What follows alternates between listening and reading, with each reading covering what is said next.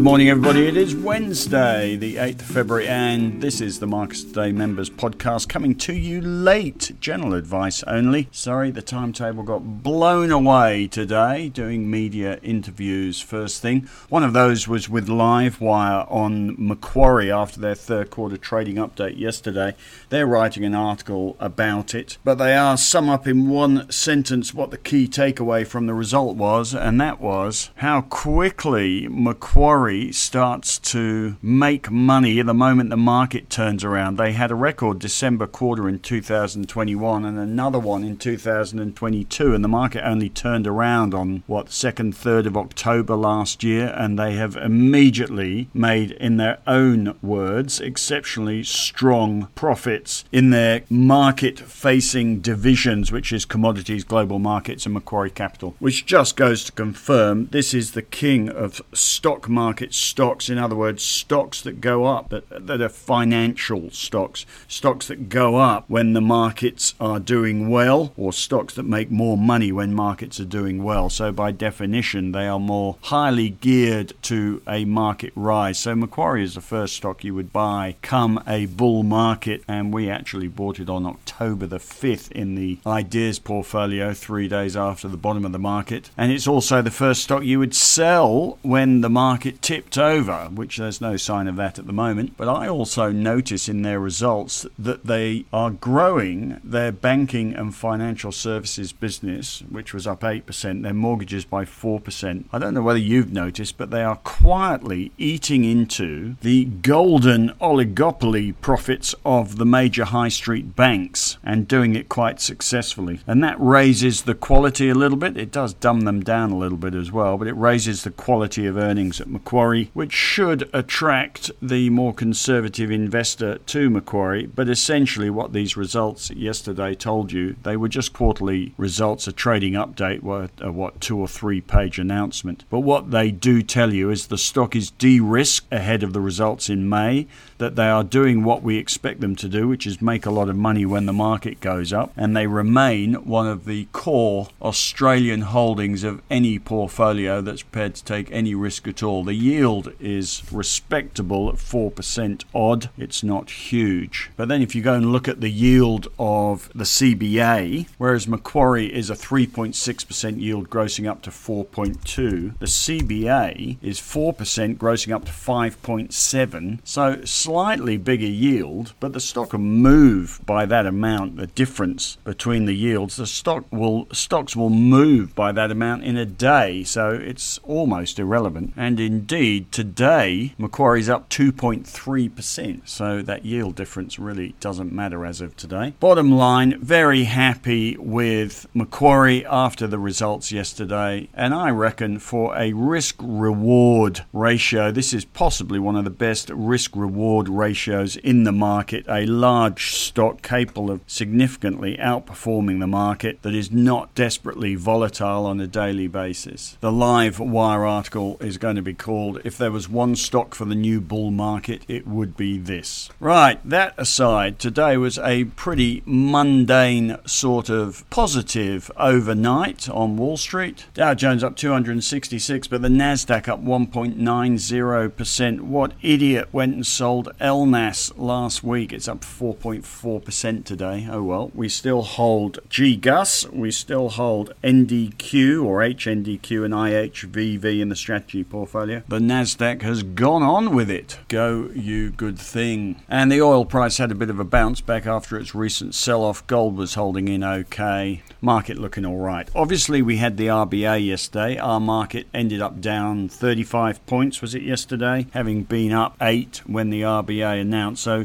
the RBA knocked 40 points off the market yesterday. Also, pop bond yields up a little bit and the Aussie dollar up a little bit. But today, that negativity all but forgotten. Obviously, the RBA said that they will need more rate rises with a plural, which suggests that apart from the 25 basis points yesterday, they could be another 2 rate rises ahead, which rather surprised the market. We are, of course, the mouse on the elephant's back. More important to our equity market is not the RBA, but what happens to rates globally, and particularly in the US, and they are still set to have peaked, and Janet Yellen yesterday saying inflation peaked 6 months ago, in which case interest rates are going nowhere. And that is what underwrites this year in the equity markets. Powell spoke last night, didn't say too much. Markets seemed to like it. Did talk about inflation may last quite a bit of time, but he also talked about disinflation and was viewed as non-aggressive, which is reasonably positive. It's why the Nasdaq did okay. 50% of the US results are now out of the way. Can't help feeling the momentum from the results, particularly in big tech stocks, will now evaporate a little bit. Not much market impact from the devastating earthquake in Turkey and Syria. Bed Bath & Beyond down 47% overnight. And lots of chatter about AI as Google launches Bard in Bing. So rather than ChatGPT, which is what Microsoft's putting itself behind, as I said yesterday, search is going to change enormously thanks to AI, and Google making a fuss about Bard coming along. So when you type into Google, you'll no longer be met by amateur nuffs making rubbish videos on how to change the privacy settings on an iPhone. Instead, you'll get AI telling you exactly how to do it and getting you straight to the point. I can't help thinking that any entrepreneur, stock market entrepreneur worth his salt, will be planning how to rotate their nickel company or their lithium company into an AI company. It looks like the new lithium AI. I'm sure there will be some Australian contenders.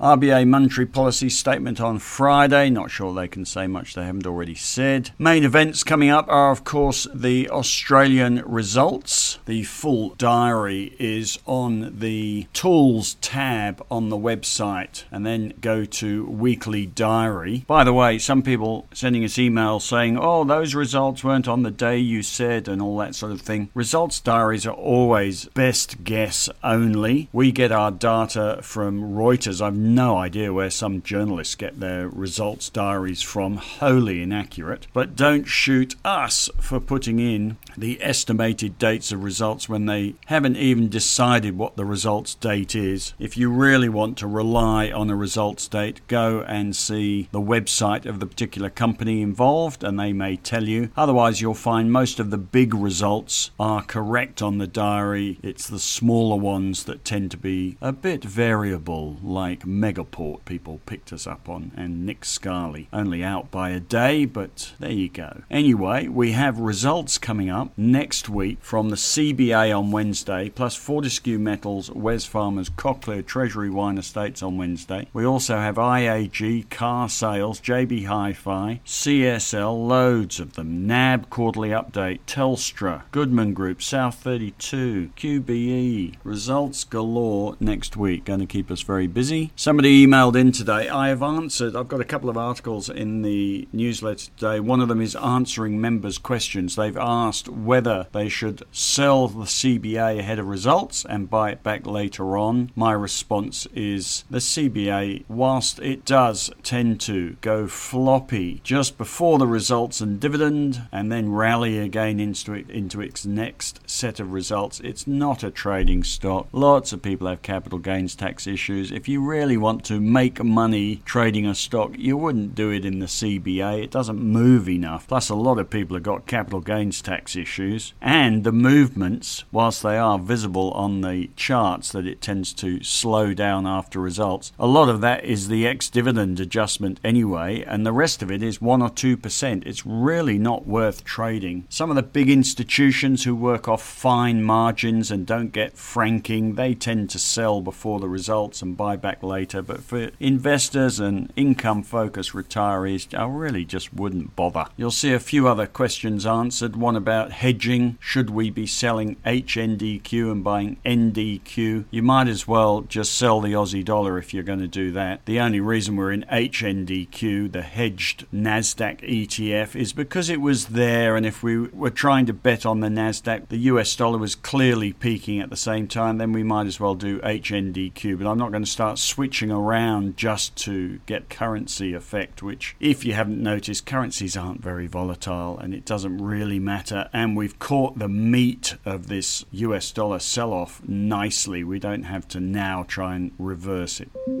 And I've answered a couple of other questions. One about how to complain to a CFD provider. I have to say, if you sign up for a CFD account, you get what you deserve. And the other question I called a shag on a rock. Confucius's stockbroker says it's no good being right if you're dead. This was in response to somebody disagreeing that the market would go up this year. And all I can tell you is go with the tide, don't go against the tide. If you go against the tide, you're a shag on a rock and you will not make money even if you're right until everyone else agrees with you, and that could be never. So don't go against the trend. The trend is for a recovering market at the moment. Reassess it on a daily basis. Also in the newsletter today, I've got a bit of education, an article which, how can you go wrong with a picture of Arnold Schwarzenegger with his shirt off, but it's about stop losses. It's about how to pull the weeds. And let me read you the last line. If you are one of those set and forget, Buffett quoting, ineffective, invest as if you're going to shut the stock market for 10 years investors, then shut your eyes, exercise your first stop loss and see what happens. And I can tell you what will happen. You will instantly move